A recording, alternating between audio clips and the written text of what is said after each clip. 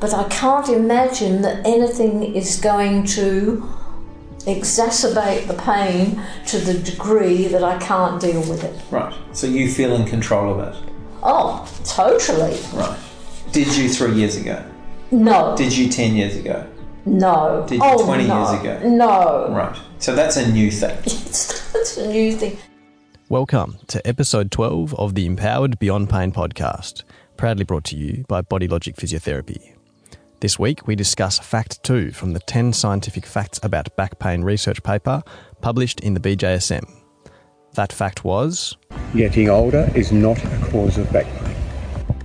Although it's a widespread belief and concern that getting older causes or worsens back pain, research does not support this, and evidence-based treatments can help at any age. So in today's episode, Pete and I sit down with Jan, who is proudly 77 years young and had a 40-year history of back pain and sciatica, which, as you will hear, took her to some very dark places, which is unfortunately quite common for people with persistent pain. Luckily, her optimism and dedication combined with finding the right coach a few years ago, and life has been much richer since.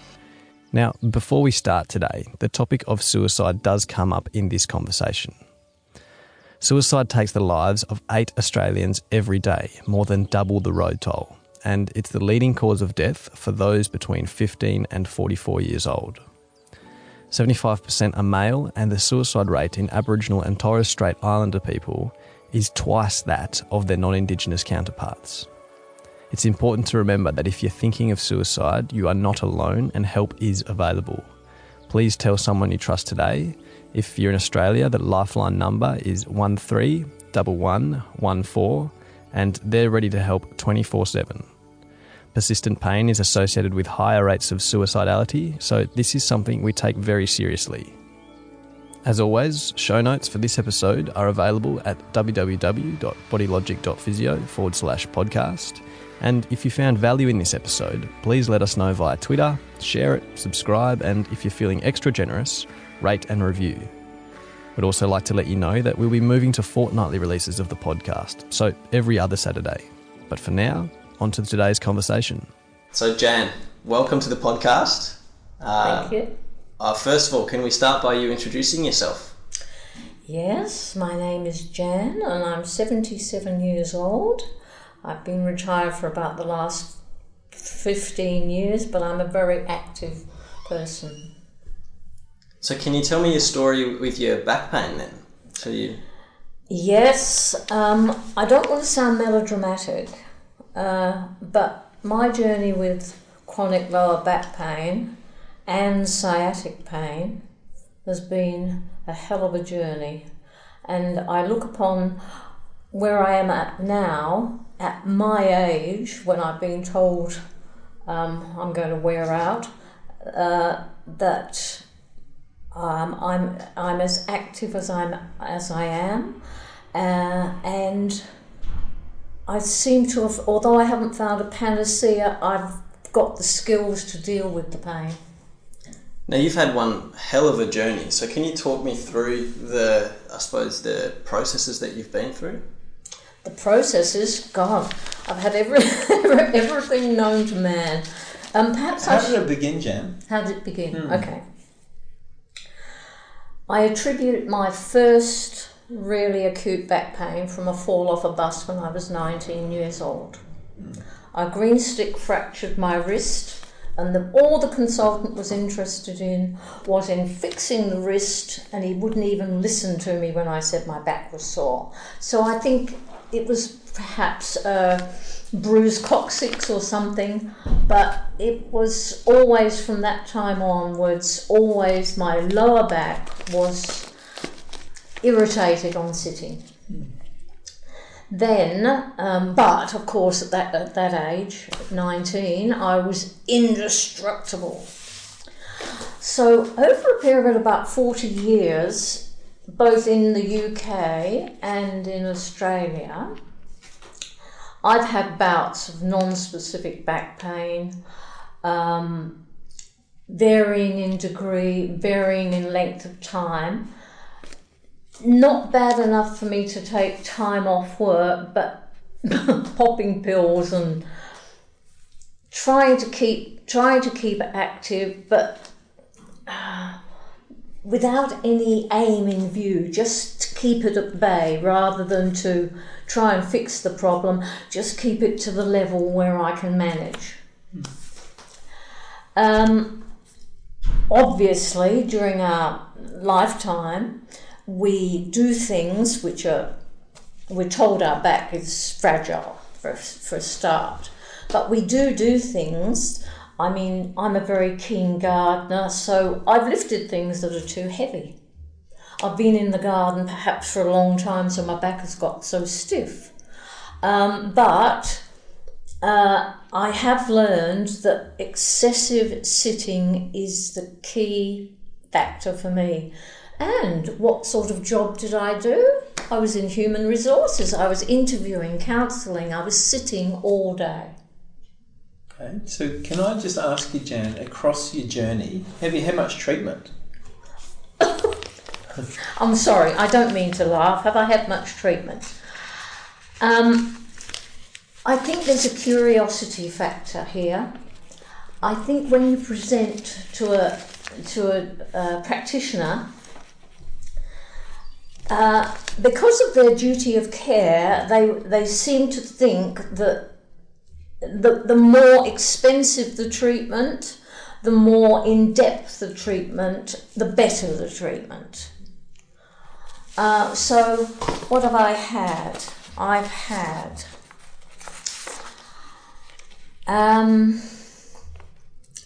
MRIs, which I believe are global, but there are certain practitioners who will not treat you without an MRI. That's their first route. You go to the GP who sends you to someone else who then wants you to have an MRI. I've had a myelogram. All of them proved pretty inconclusive. Then there was the theory that I had conjoined nerves, L45S1, which another MRI a few years later disproved that. So here's the patient, confused, doesn't know the implications of it. I've had nerve root sleeve injections, I've had facet joint injections, I've had nerve blocks. When I had one of the nerve root sleeve injections, although it was under X-ray control, they hit the nerve, so I levitated. So for 2 days I was useless. Ongoing treatment, chronic pain specialist, physio twice a week, which I then... What kind of treatment was that? Manipulation. Was that helpful? Not terribly. It was soothing. You feel like you have to be active with your own treatment. You feel that you've got to be doing something. You've got to be pursuing something to resolve it. If not, you just get resigned, and there's a difference between accepting something and resignation. So what were the kind of diagnoses that you were given for this problem? What were the diagnoses? For heaven's sake, did I ever get a diagnosis? I don't think I ever got a real diagnosis. The last person I saw, which made me think this is enough, the last person I saw had an MRI done and had looked at it and said, "Oh, I think we could tidy things up a bit here." It was like having a haircut. Right. Yeah, okay. And I was at that stage. I was being offered nerve blocks and rhizotomies. Right. And we all do anecdotal stuff. We all do Miss Dr. Google. And you have to be extremely careful because everyone's case is different. But when he offered me the rhizotomy, I went home and I talked to a guy that I respected a great deal, and he'd had 3 rhizotomies. He said, "Jan, the third one I had," I said, "No more, because by the time I'd left the hospital and got into my car, the pain was back. So I was looking, and I think all pain sufferers look for a panacea outside of themselves.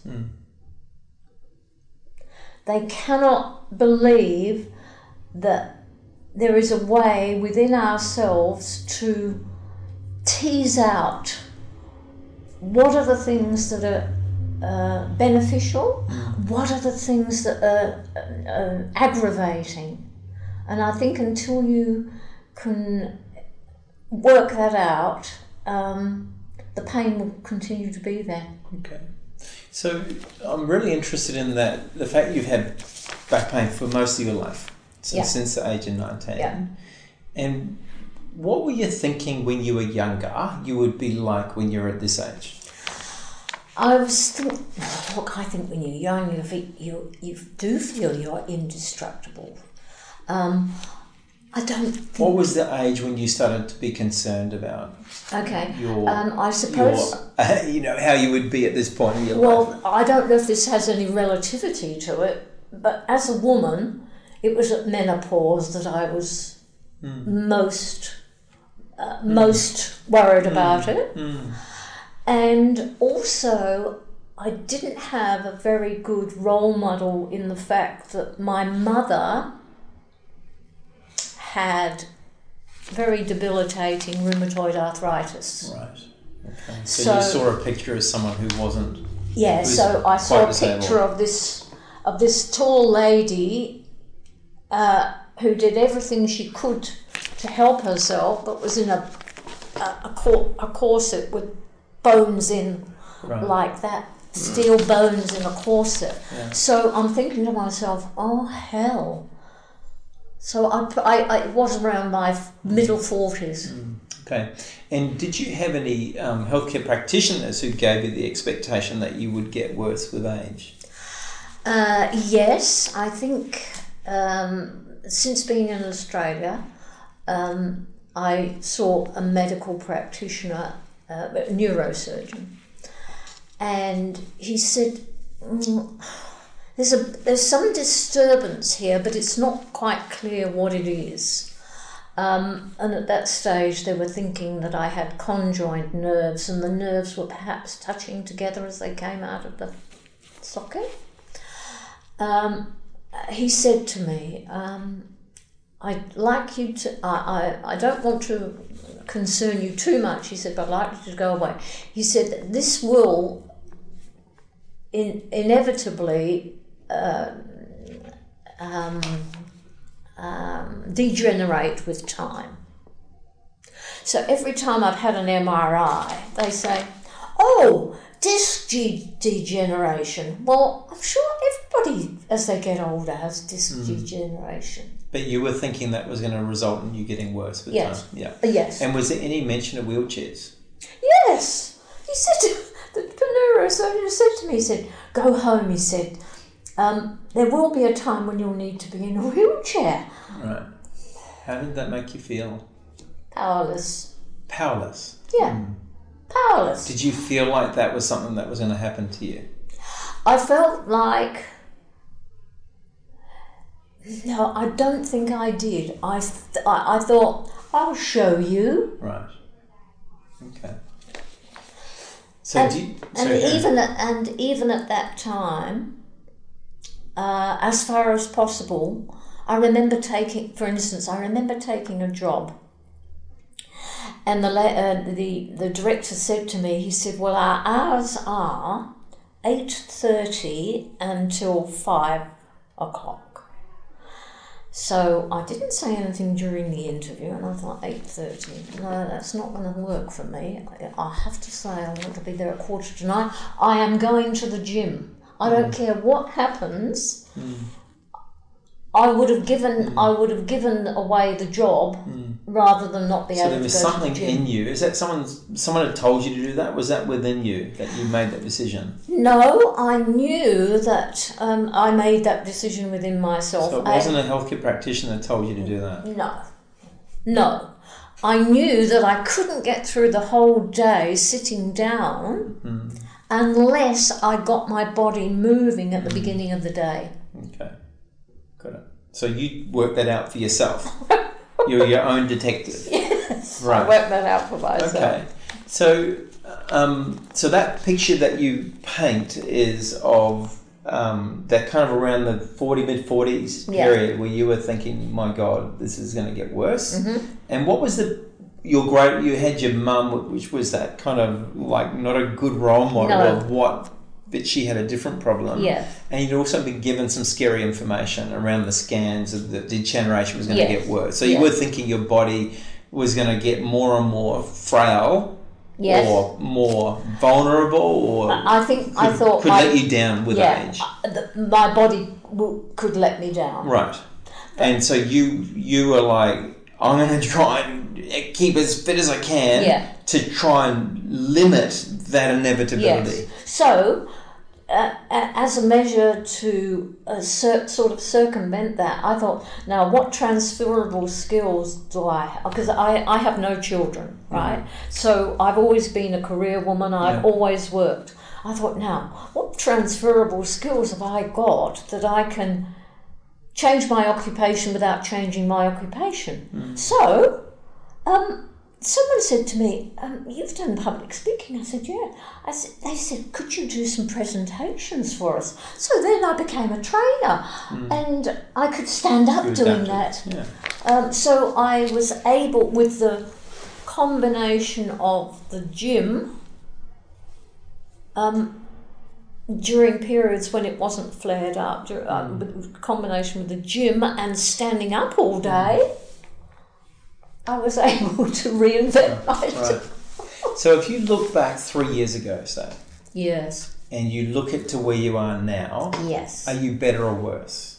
Oh, I'm better than when I was 3 years ago. Okay, so you're 3 years older. Yes. You're closer to 80 and you feel better. Yes, much. So that goes against the idea that you're going to get worse with age. Yes. So why are you better? What's made you better? What's made me better? Even though you're 3 years closer to 80. What's different? Because your body's 3 years older. Okay. What's different is I've given myself permission to give some people the flick. Look, my social network is very important to me. But being a compassionate person as I am, I found that other people wanted to dump all their stuff onto me, and of course I accepted it all. And then there's no debriefing. So if you don't debrief and get rid of it, you're overwhelmed by it. So did that affect your pain? It was a burden. It was. How did that impact on your pain then? I can't put my finger and say, oh, look, I was talking to so-and-so today and my pain got worse. I can't. I can't pinpoint it in that way. But I can say I didn't sleep well because I was thinking about the things. And I do know that for me, good sleep is important. Critical. So those social interactions disrupted your sleep, which then disrupted your pain. Yes. So it was kind of like a step process, right? Yes. So what else is different? So you're protecting your social world to ensure that your sleep is good, so you don't carry everyone's burden. Yes. What else is good? What else is different? I do meditation. Okay. What's that do for your pain? It's very calming. My husband is a very good leveler for me because just sitting next to him, not touching him, just sitting next to him on the sofa, I feel that his calmness can help me. So by transferring it to meditation that I can do anywhere at any time, in whatever state I am, just eases me and distracts me. It's another distraction. Okay. I do colouring in books. Yeah, great. Okay. But I think 3 years ago you were with your husband, weren't you? Yes. So Were you relaxing and meditating then with him, or is that a new thing? It's something that I do, that I have done on and off. When the pain was so bad that I could hardly sit at all. I remember going out for dinner one night, and the pain in my back was so bad that I said to Bob, "Do you think people will mind if I use my cushion to kneel down and just sit at the end of the table like that?" And that's what I did for the whole meal. So then I got to the stage that people would ring and say, "Look, we're inviting you. We understand if you can't come." Right. So do you think it was helpful when you guarded your back and sat up straight? No. Right. Why did you do it then? Because we're taught about posture, and I have to say, a chiropractor that I've been to, bang, bang, bang, come back on Wednesday, bang, bang, bang, bang, come back on Friday. The people that I've been to have said to me, "You've got to think about your posture. You've got a luxation in your back. You're tense. You've got to protect your core." And yet the latest practitioner that I'm seeing says, "Oh, let that belly go." And it's just like a breath of fresh air, because you go, "Oh." Right. So you've told me a few things that have changed for you. Yeah. The way you hold yourself, your ability to relax, some of your beliefs around your body. Yep. Yeah. The way you manage your social interactions, your sleep. What about the way you move? Has that changed? The way that I move.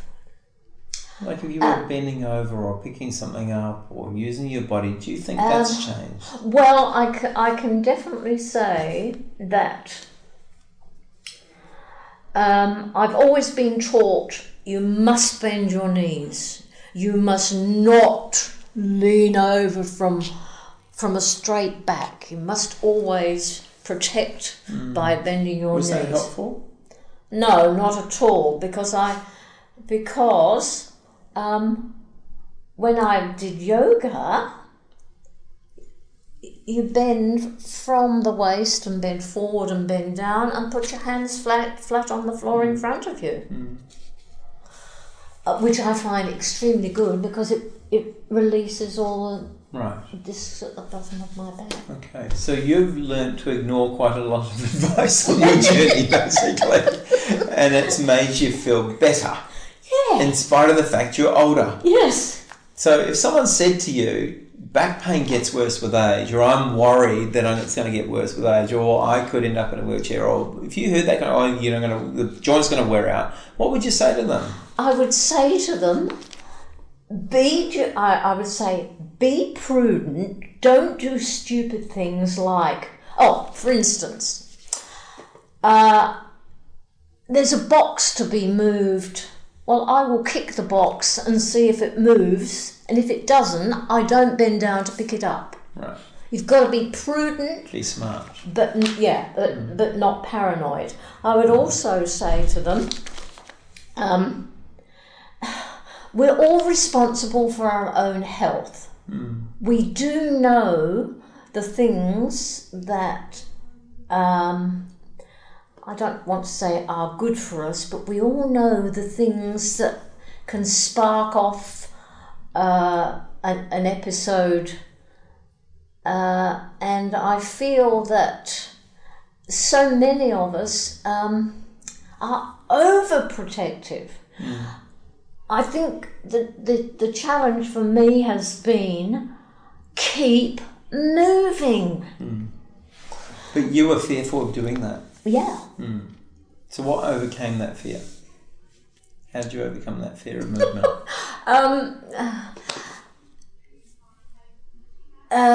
By being asked to follow a specific program. Following the specific program, at the end of it, you get results. Well, if you get results and they're good results, So it wasn't something that was done to you. It was more like a coach who could take you through that journey. Exactly. Right. So things that you can do yourself. Yes. Right. So I go back to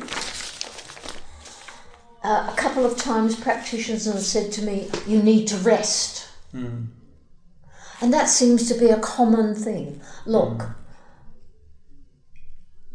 Sounds like rest for sleep's good. Yeah, rest for sleep, and sometimes when the sciatic pain is so bad, I will say to my husband, I'm going to bed for a couple of hours, I get the heat pack, and that's the rest that I have. But not for days and days and days, because you get stiff and useless. Then you become fearful of doing anything. So are you fearful of the future in terms of age? In terms of how do you see your future then? Because it sounds like the last 3 years you feel like you're doing more, you've got more strategies to control. It sounds like you've got better control over your pain. Mm-hmm. You've got tools. Yes. Yep. Yes. What was the question? So how does the next 10 years look like for you? Well, I'm a realist. I know I'm not going to be trying to climb Everest. Mm. But I'm absolutely convinced that I'm going to be going to the gym on a regular basis. Right. I'm absolutely convinced that I'm going to be doing the things that I want to do, having a social network, going out, eating and various things. The future is day by day. I don't want to predict what I'll be doing in 3 years' time, because I absolutely don't know. But I can't imagine that anything is going to exacerbate the pain to the degree that I can't deal with it. Right. So you feel in control of it? Oh, totally. Right. Did you 3 years ago? No. Did you 10 years ago? No. Did you 20 years ago? No. Right. So that's a new thing. That's a new thing. And the other thing is,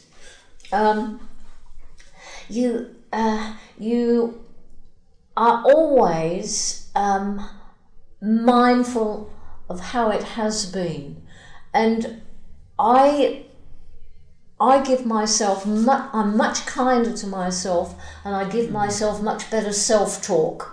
I go, now Jan, you know you can get through this. It's not as bad as you think. Now, what did you do the last time? Right. I actually... So you're your own coach. Talk to myself, yes. You're your own coach. If you put it that way, yes. Yeah. I talk to myself and I go... In a kind way. It's not that bad. Come on, you can do this. I have had suicidal thoughts once. Just once. How long ago was that? 2014, I was in France. The itinerary that we had looked very doable.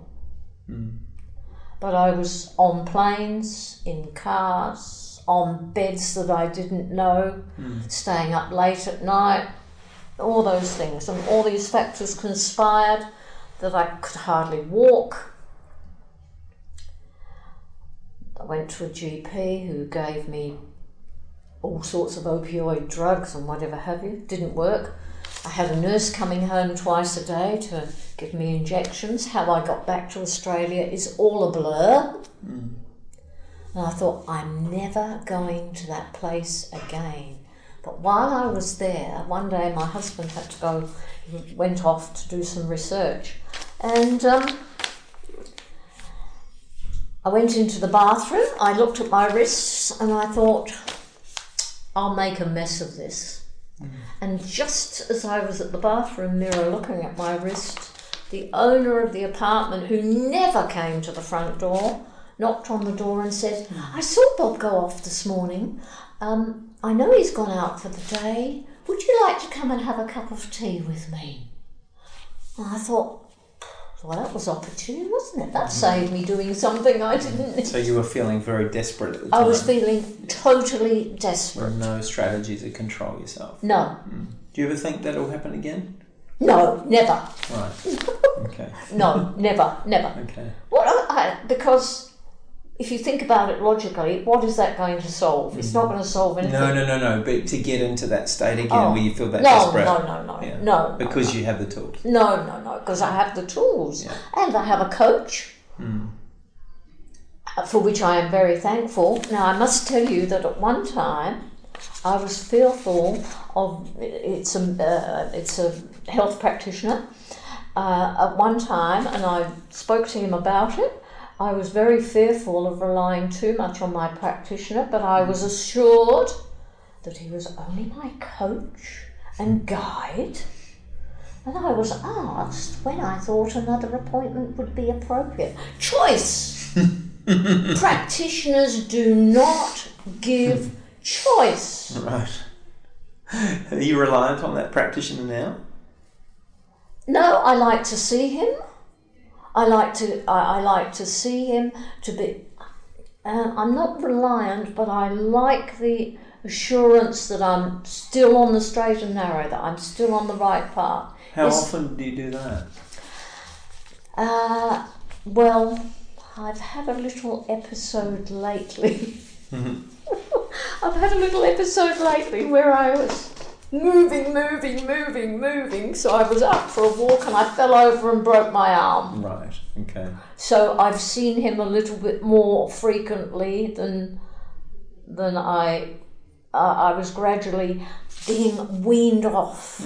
So what does wean look like now for you, frequency-wise? A wean looks like for me now 6 weeks, 2 months. Yeah, okay. But I'm offered the choice. Now, when do you think you'd like to come back? Whereas normally practitioners will say, I need to see you in 2 weeks, ask the receptionist for an appointment. So that's nice. It puts you in control again. Yeah. Yeah. Have you got questions? Yeah, I just wanted to, we might explore the shoulder pain in a little bit, but I just wanted to get a really clear idea of your trajectory in terms of your quality of life around your back pain and your function around your back pain. So started when you were 19, and then was it a slippery downhill slope from then, or was it... No, it was... till menopause and that's when it kicked off? No, it was... I lifted...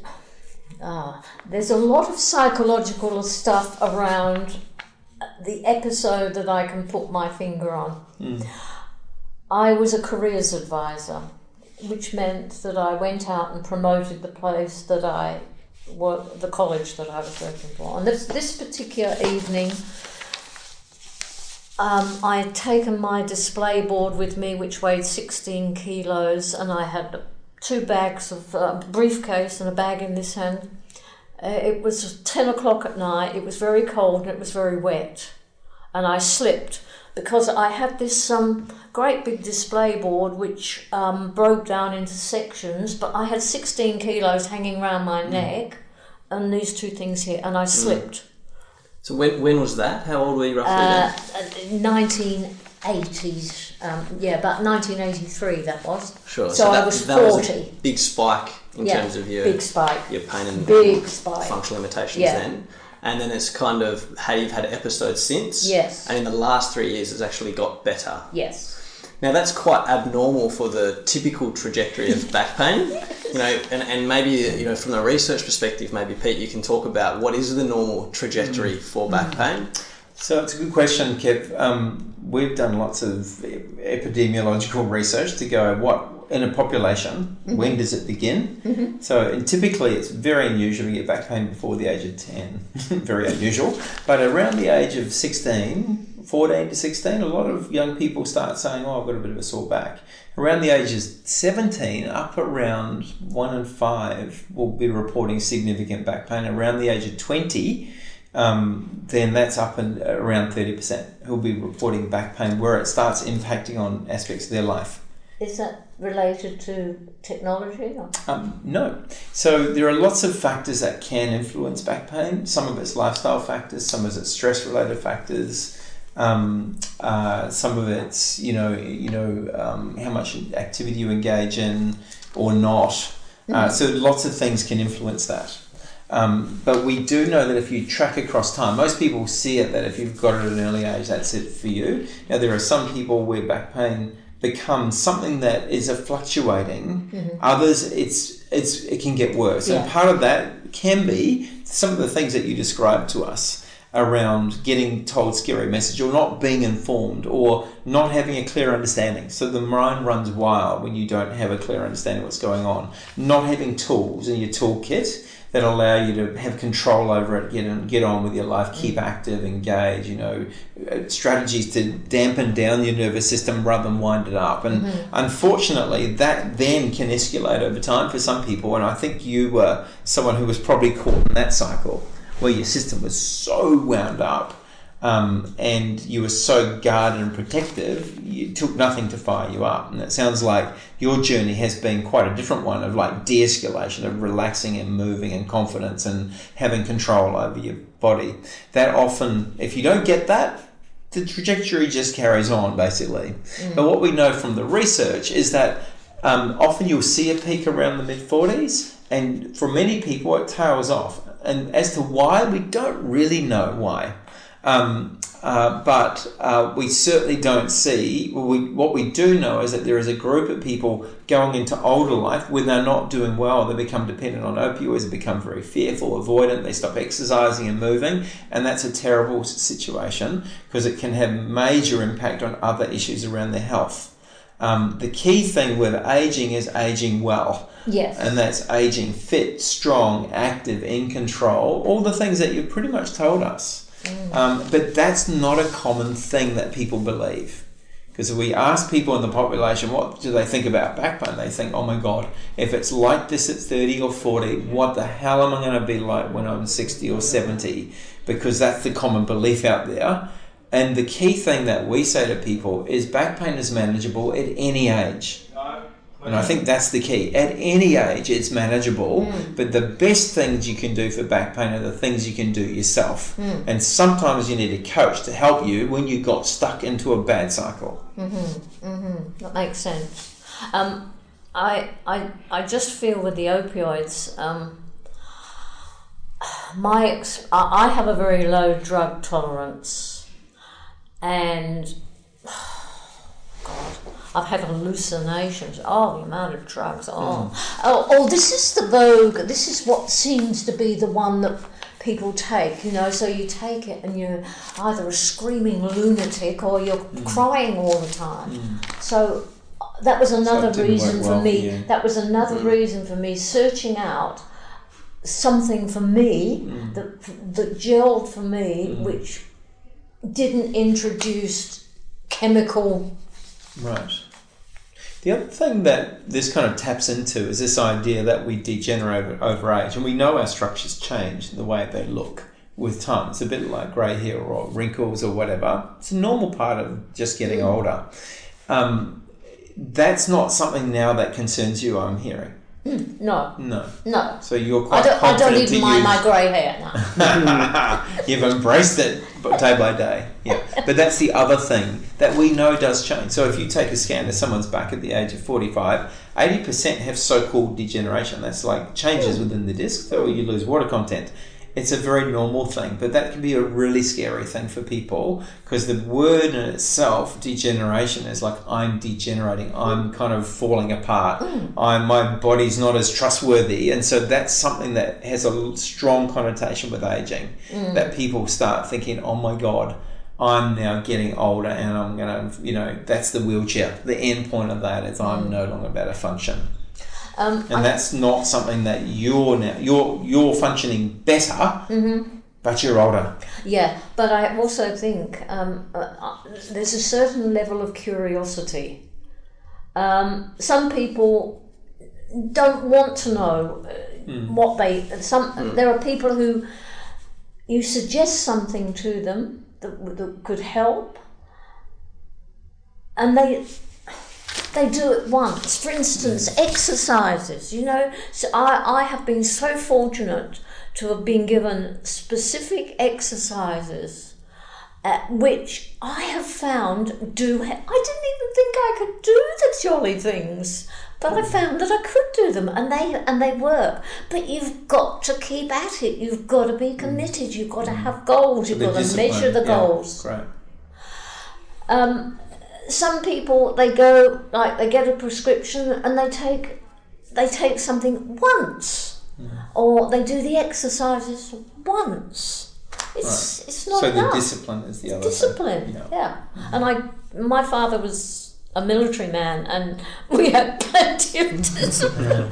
Right. So you learned that. So I'm hearing that discipline is something you'd advise someone, that maybe a colleague of yours who is coming to you and said, I've been struggling with my back pain, or I've got some disc degeneration, or my doctor said I've got disc degeneration or some bulging discs, and that discipline is something that you'd advise them to. What other advice would you give those sorts of people if they're coming to you saying, my back's just wearing and tearing, it's going to get worn out as I get older? Because those were the messages that you were given, right? Yeah. And you didn't go down that path. Yeah. So what advice would you give to your colleagues? I was very fortunate that I happened to hear about some research that had been done, and I was able to evaluate it in terms of my own back pain. So what I would say to people is, be curious. Don't believe all that Dr. Google says. There's a lot of anecdotal stuff out there.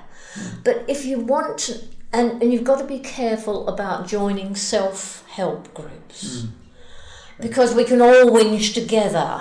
But someone you respect, talk to them about it. What did they find helpful? Talk to a practitioner. Talk to a practitioner who doesn't want to keep poking and prodding you. Talk to a practitioner who can give you some evidence. So that's about demanding evidence from your practitioner. Yes. And demanding management. Yes. Skills. Yeah, skills. Training, yeah. What do I do?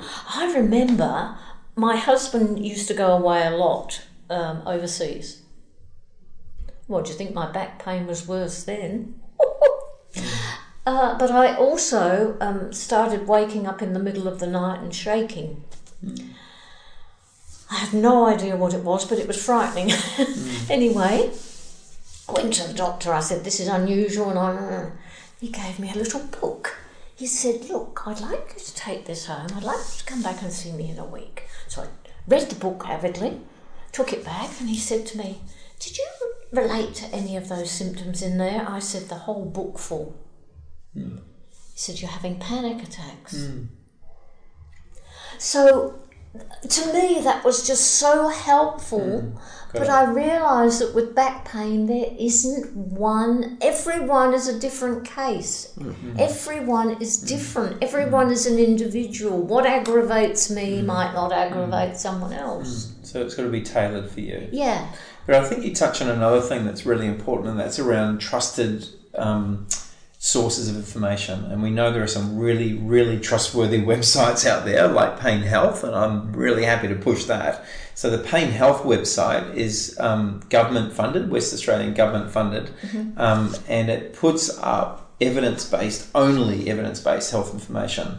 And that's a really important resource, because there was a study done recently that looked at the accuracy of a lot of the back pain information on the website, and it's not most of it's not accurate. On the general website. On the general internet. If you Google back pain, you look it up, you'll hear some scary stuff around your back's worn out. Google number one, I think, is back pain's caused by degeneration of the disc, and it's going to wear out with time. Well, that's the very thing we're talking about today. And unfortunately, it perpetuates the myth. Yes, I think you've touched on something that I thought about, which was education. Okay, I want to buy a new TV set. Do I just go in and see that one in a box and just say, well, I'll take that one? No, I go, what size can I have in my lounge? What does it do? How easy is it? I do some research. Well, my health is I can't replace it. It's the one thing that I have that I need to have some control over. I can do the exercise and all that, but be curious. Educate yourself about it. And that's what this podcast is for, actually, is to take, people like us who work in the research world and to try and make it sensible, logical, understandable for people who live in the real world. Yes. Yes. That's what this is about. I'm really passionate about it because I would never want anyone to go through all the pushing and prodding and cranking and pushing and all the drugs and treatments and it's endless. It's fatiguing. We know it's not life-threatening. It's fatiguing. It's time-consuming. It's inconvenient and it's expensive. Good summary. That's a really good summary. I think we can probably leave it there. Absolutely. Awesome. Thank you so much, Jan, for sharing your story. It's a real pleasure. So there you have it, the end of another episode. Thanks again for tuning in, and if you want more information, please head to the show notes page for episode 12, which is www.bodylogic.physio/podcast. Now, as you heard, the topic of suicide did come up in this conversation. If you're having suicidal thoughts, please remember you're not alone and help is available. We implore you to tell someone you trust, and if you're in Australia, Lifeline's number is 131114. Next time, which as we mentioned will be in 2 weeks as we move to fortnightly releases, we tackle back pain myth number 3. Now, we're incredibly excited to bring you a conversation with Professor Rochelle Bookbinder. She's a rheumatologist in Melbourne and is one of the authors behind the infamous Lancet series on low back pain.